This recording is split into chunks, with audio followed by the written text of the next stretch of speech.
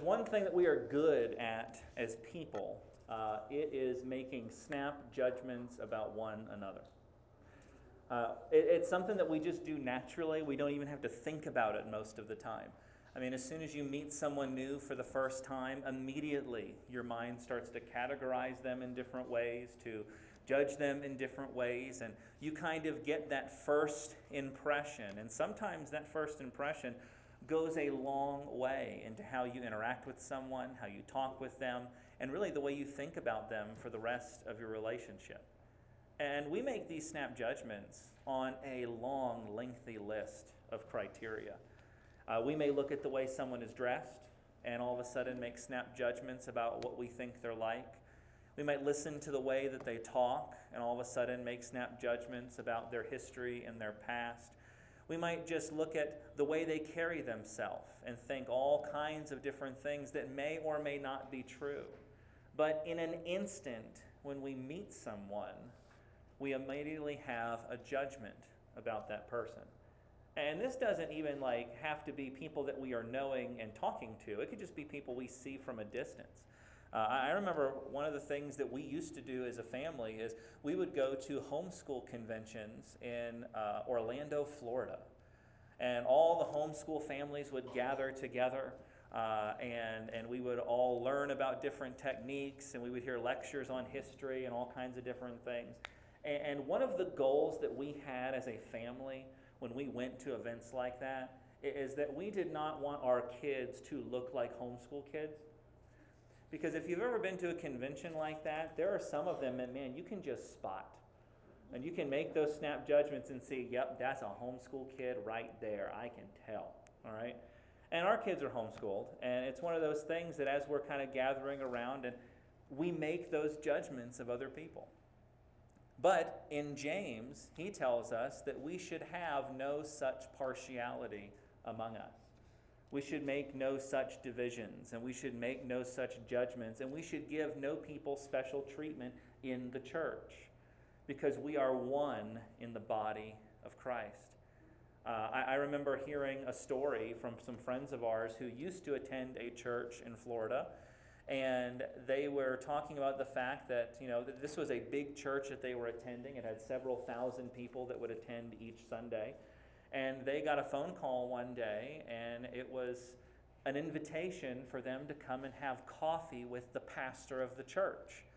And they thought to themselves, well, that's kind of interesting. We haven't been going all that long. Maybe they just want to reach out and get to know. And so, they went, they had their coffee meeting, and they had about, 15, 20 minutes that they were able to just sit and chat and talk and get to know them a little bit. And they started asking around their friends at the church if they had had a similar visit from the pastor, and they said, no, we've never gotten a call like that.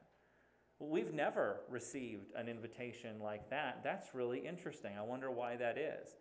Come to find out, the reason they got such an invitation was because the amount that they were tithing to the church hit a certain bracket. And when they got to that certain bracket, it got them extra privileges as being a part of the member of that local body of believers. James would be appalled, because he very clearly states in the passage we are looking at today that we are not to make judgments and we are not to give special treatment towards people based on such external requirements. And so we're going to see that as we look into the text today. We're looking at James chapter 2, verses 1 through 7. And we see here in the text, it starts out saying, "My brothers, show no partiality as you hold the faith in our Lord Jesus Christ, the Lord of glory." And one thing that's emphasized here in the first verse of chapter 2 is the fact that as we gather together as Christians, really there should be only one among us who is distinct. And there should be only one among us who is given special treatment. And there should be only one among us who is looked to with any extra amount of admiration, love, and affection. And that is Jesus Christ himself. Because as James says, he is the Lord of glory. He is God in the flesh. And he is the one to whom we owe all of our affection, all of our praise, and all of our love. And so we owe that to him, and we give Christ special treatment in this place, and we give Christ special affection in this place. we don't make special judgments amongst one another, because James tells us to show no partiality. And you might sit there and think to yourself, well, why is showing partiality, why is that such a big deal?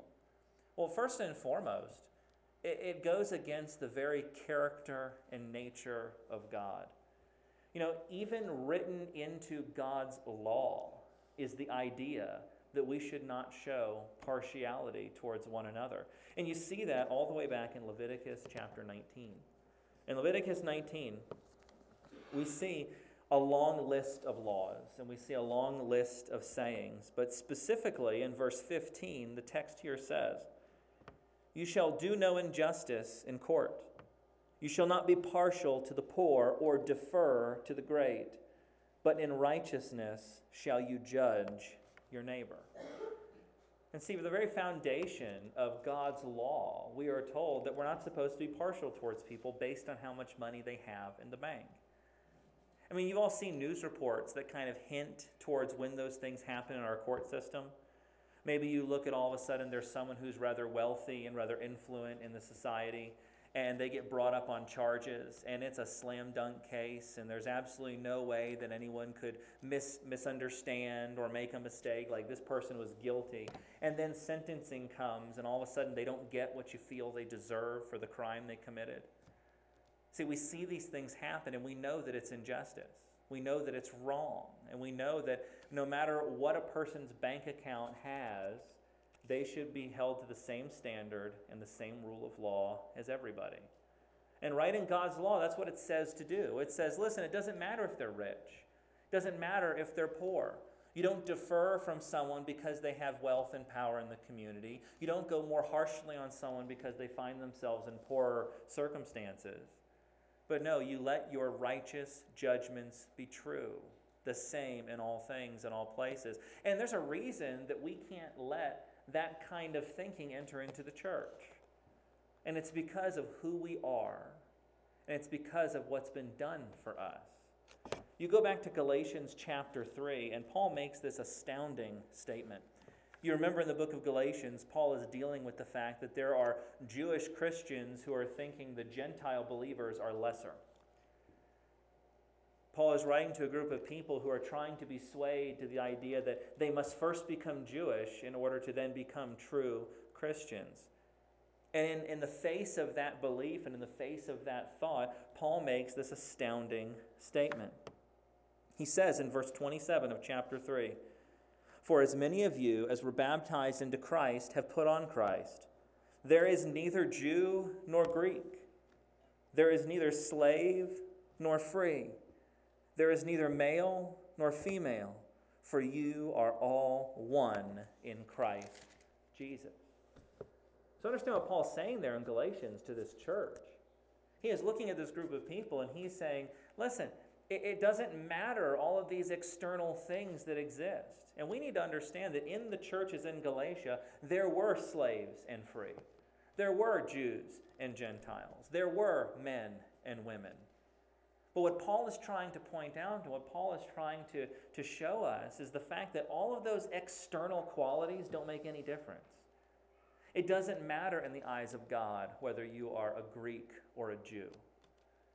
It doesn't matter in the eyes of God whether you are a slave or you are free, or whether you are rich or you are poor. It doesn't matter in the eyes of God whether you are man or woman. And why? Because we have all been baptized into Christ Jesus. And the foot of the cross is level ground.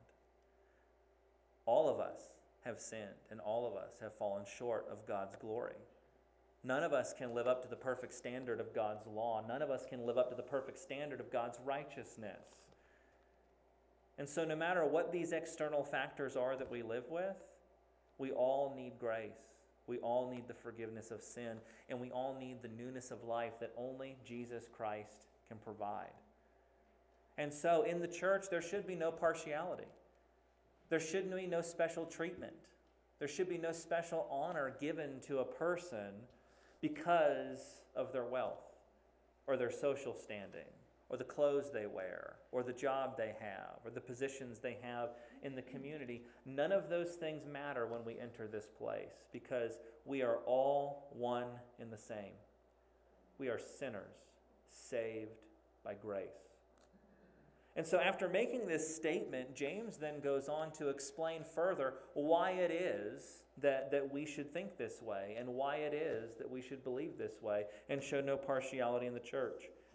In verse 2, he continues on and says, "For if a man wearing a gold ring and fine clothing comes into your assembly, and a poor man in shabby clothing also comes in, and if you pay attention to the one who wears the fine clothing, and you say, 'You sit here in a good place,' while you say to the other one, 'You stand over there,' or 'Sit at my feet,' have you not then made distinctions among yourselves and become judges with evil thoughts?" See, if we were to give special treatment to someone in the church, James says that we become evil in our hearts. James says that we are become evil judges with evil intentions. And let's think about that for a minute, because why would we want to give someone a special place of honor in our church? Why would we want to give someone a special seat? And why would we then want to all of a sudden cast other people away and make them sit in a less prominent place? Well, if we're honest with ourselves, if that's the kind of business that we're conducting, if that's the regular practice of our church, there's only a few reasons why people would engage in such behavior. Some people like to take those who are less sightly and less seemly and cast them off to the side so that this church would look like a better place to be. Other people would want to have more prominent figures sitting in a more prominent place in the church, because then as others look around, they see, oh, look who it is that attends our church.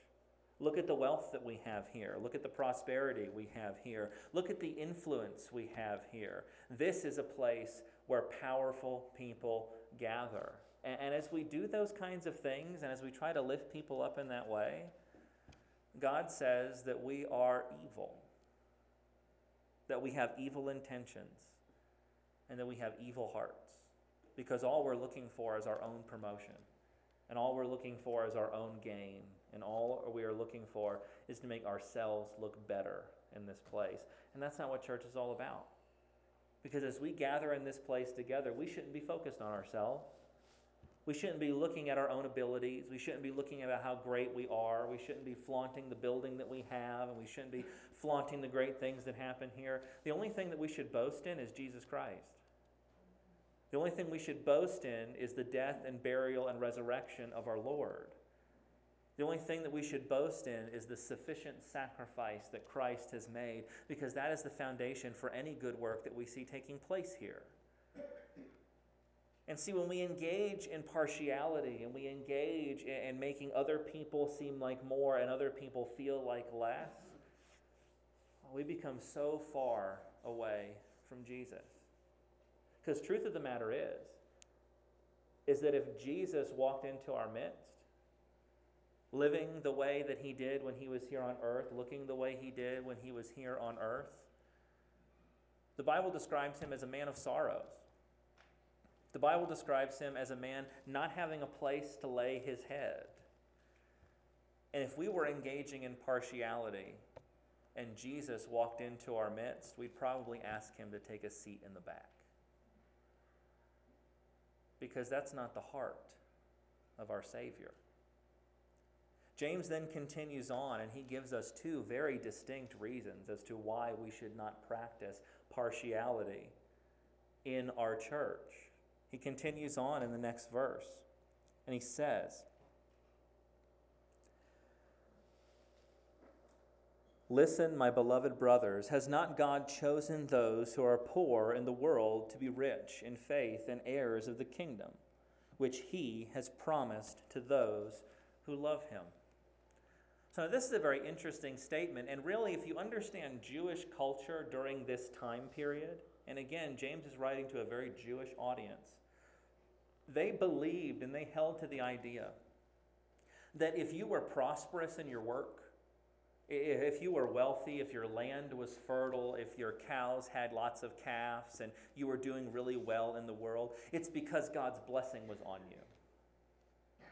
And that if you were stricken with a disease, blindness, maybe you were lame, maybe your crops didn't grow, maybe you had a hard time, that it was because of some sin that you committed.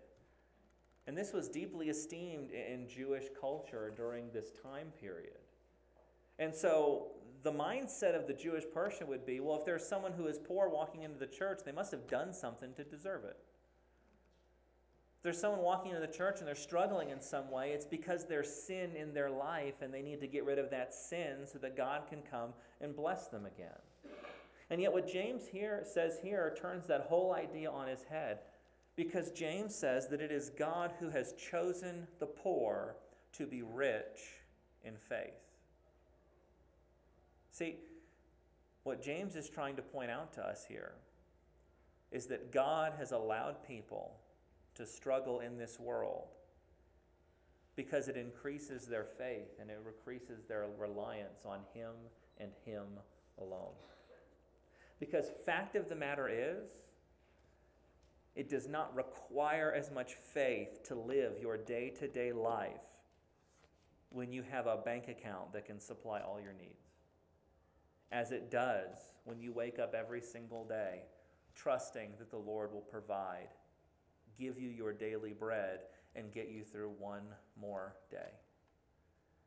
I remember there was a time just recently in our lives where we were wondering kind of what we were going to do. We're in the middle of orthodontic work for our kids, and we're getting ready to go through the process of braces. And oh man, is that an eye-opening experience. We went to an orthodontist and we sat down with them, and they walked through and they gave us their analysis and they showed us pictures and they showed us x-rays. They did all these kinds of things. And the whole time I'm sitting there thinking, yeah, I get it, I understand. Like, let's get to the point. And so they sit down and they open up the folder and they say, okay, well, for your son's braces, that's going to cost you somewhere in the realm of $6,000 to $7,000. Oh, and by the way, for the first phase of your daughter's braces, it's going to cost about $2,500 for the first phase. And what we expect from you today is a down payment for your son of about $2,800, a down payment for your daughter of about $1,800, and then $250 a month for your son and $180 a month for your daughter. And when would you like to sign up? And I said, I don't. And I remember leaving those appointments and calling Megan on the phone and laying out the numbers and sitting there being like, okay, we don't know how we're going to do that. We don't know how we're going to take care of it. And you can crunch the numbers and you can only make the dollar stretch so far. And we sat there thinking to ourselves, like, how is all this going to work out? And so you know what we did? We prayed. We brought that concern to our Heavenly Father. We brought that need to Him and said, Lord, our kids need braces and we don't know what we're going to do. And you know what? If I had $100,000 sitting in my checking account, I don't think I would have prayed that prayer. Probably would have sat with them that day and written a check and said, here you go. Let's just pay the whole thing off and be done. But that's not where we were. And our lack of security in this world has resulted and developed in an increase in faith in our Heavenly Father. And so you know what we did is we went to another orthodontics office. We talked to another person. And it was comforting to hear them say all the same things our kids needed, the same chart of care, the same kind of progression that we would follow. And all of a sudden, I'm sitting there waiting for the hammer to drop again, and I'm kind of more prepared for this time, so my jaw's not going to hit the floor. But then you know what? My jaw hit the floor because that orthodontist says, oh, we accept your insurance. You're completely covered. You're going to pay $0 out of pocket. And I can't tell you that that's how God answers prayer every single time. But man, in that moment, that little bit of faith that we had, it paid off. And God took care of us. And our kids are now in the process of getting what they need. And God is good. And what's the result of leaving that second orthodontist appointment? We pray and we come to the Lord and we say, thank you, God.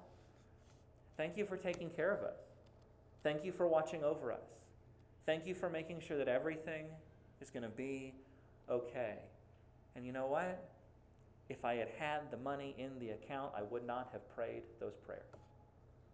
I would not have seen God act in my life that way. I wouldn't have even noticed it. It would have just been another Tuesday rather than a monumental moment and guiding stone in my life that's going to keep me going for years and years to come. Because now I can look back on that Tuesday and I can sit there and say, my God provides. My God takes care of me. He has in the past. He will in the future. And that's what James means when he says that God has chosen the poor to be rich in faith. He has chosen the poor to depend on him. He has chosen the poor to rely on him. And the more you slide towards that end of that spectrum, the greater faith that you enjoy and the greater joy you are to your heavenly Father. Because none can please the Lord without faith. And not only that, but God, it also says here that He has chosen them and made them heirs of the kingdom of God. So you know what that means for all of those who are poor in this life and poor in this place?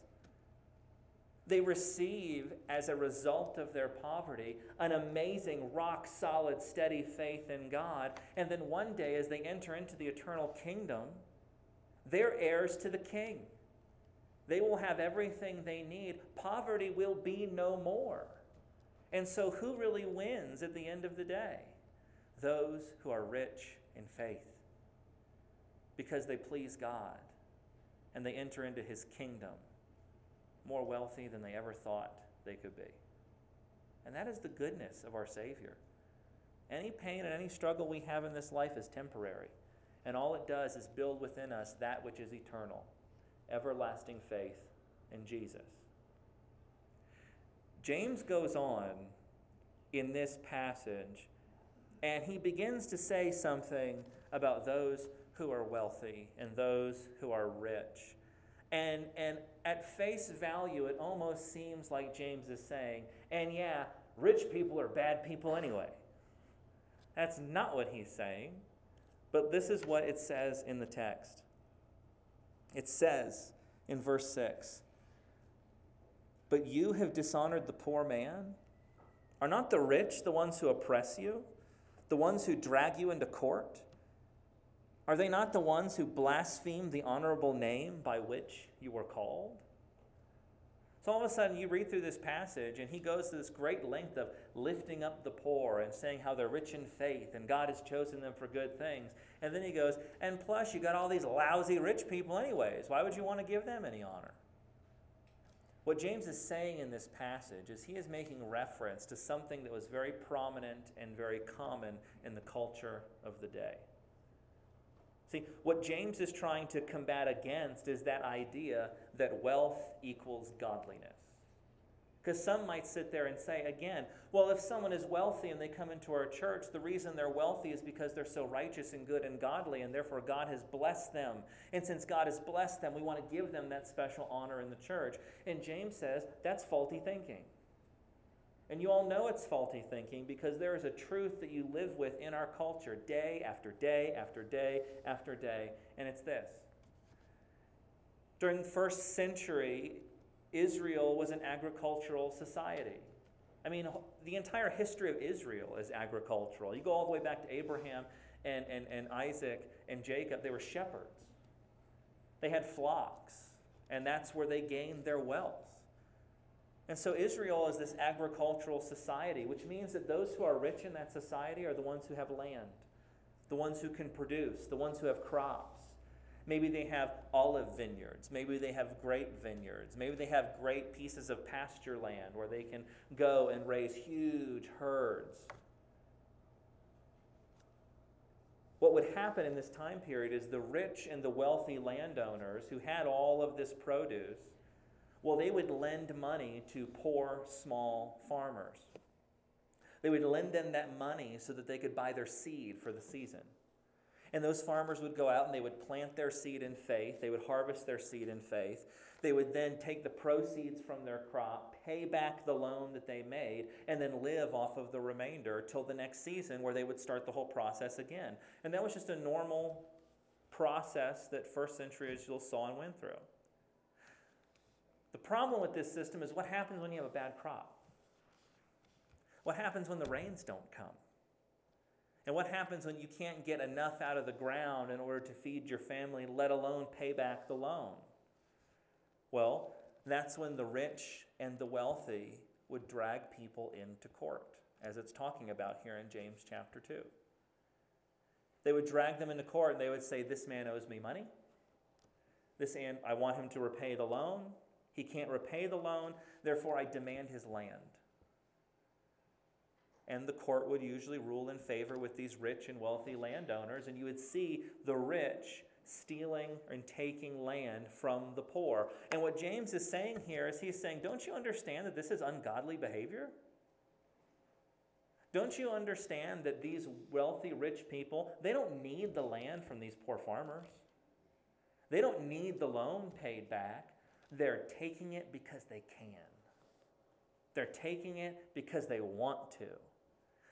It's also important to understand we don't have any indication from the passage that he's talking about wealthy people within the church. He's talking about a general state of affairs in Israel. And the point is not rich people bad. The point is wealth does not equal godliness.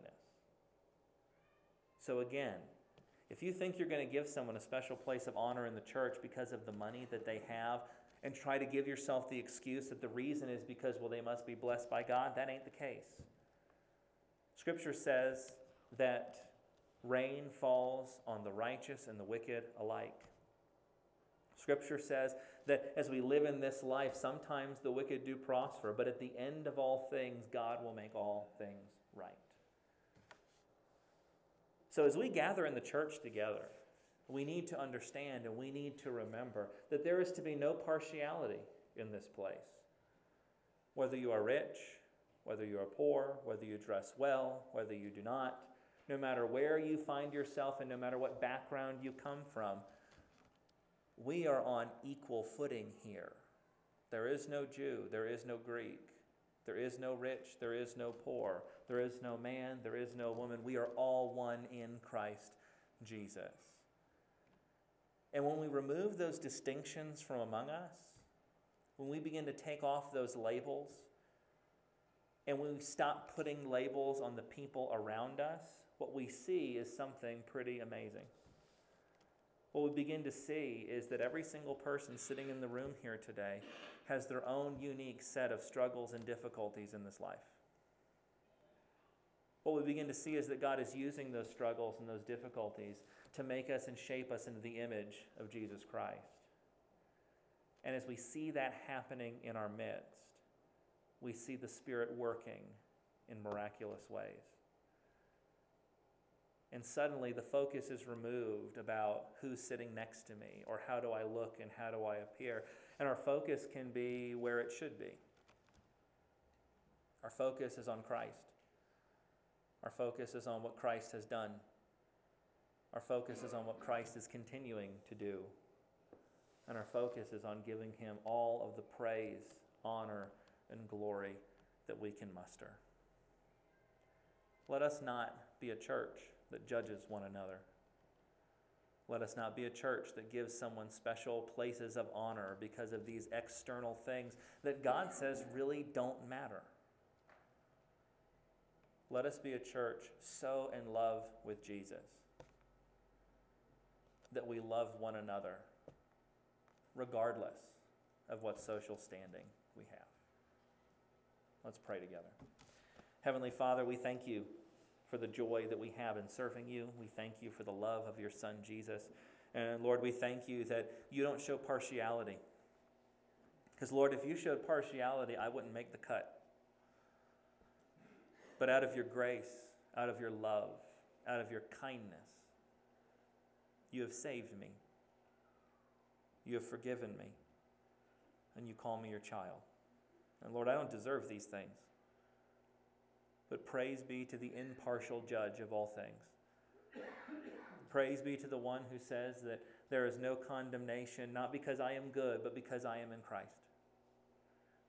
Praise be to the one who has brought us all together in one baptism, under one name, the mighty name of Jesus. We thank you, Lord. We love you and we praise you, all in the precious name of Jesus Christ. Amen.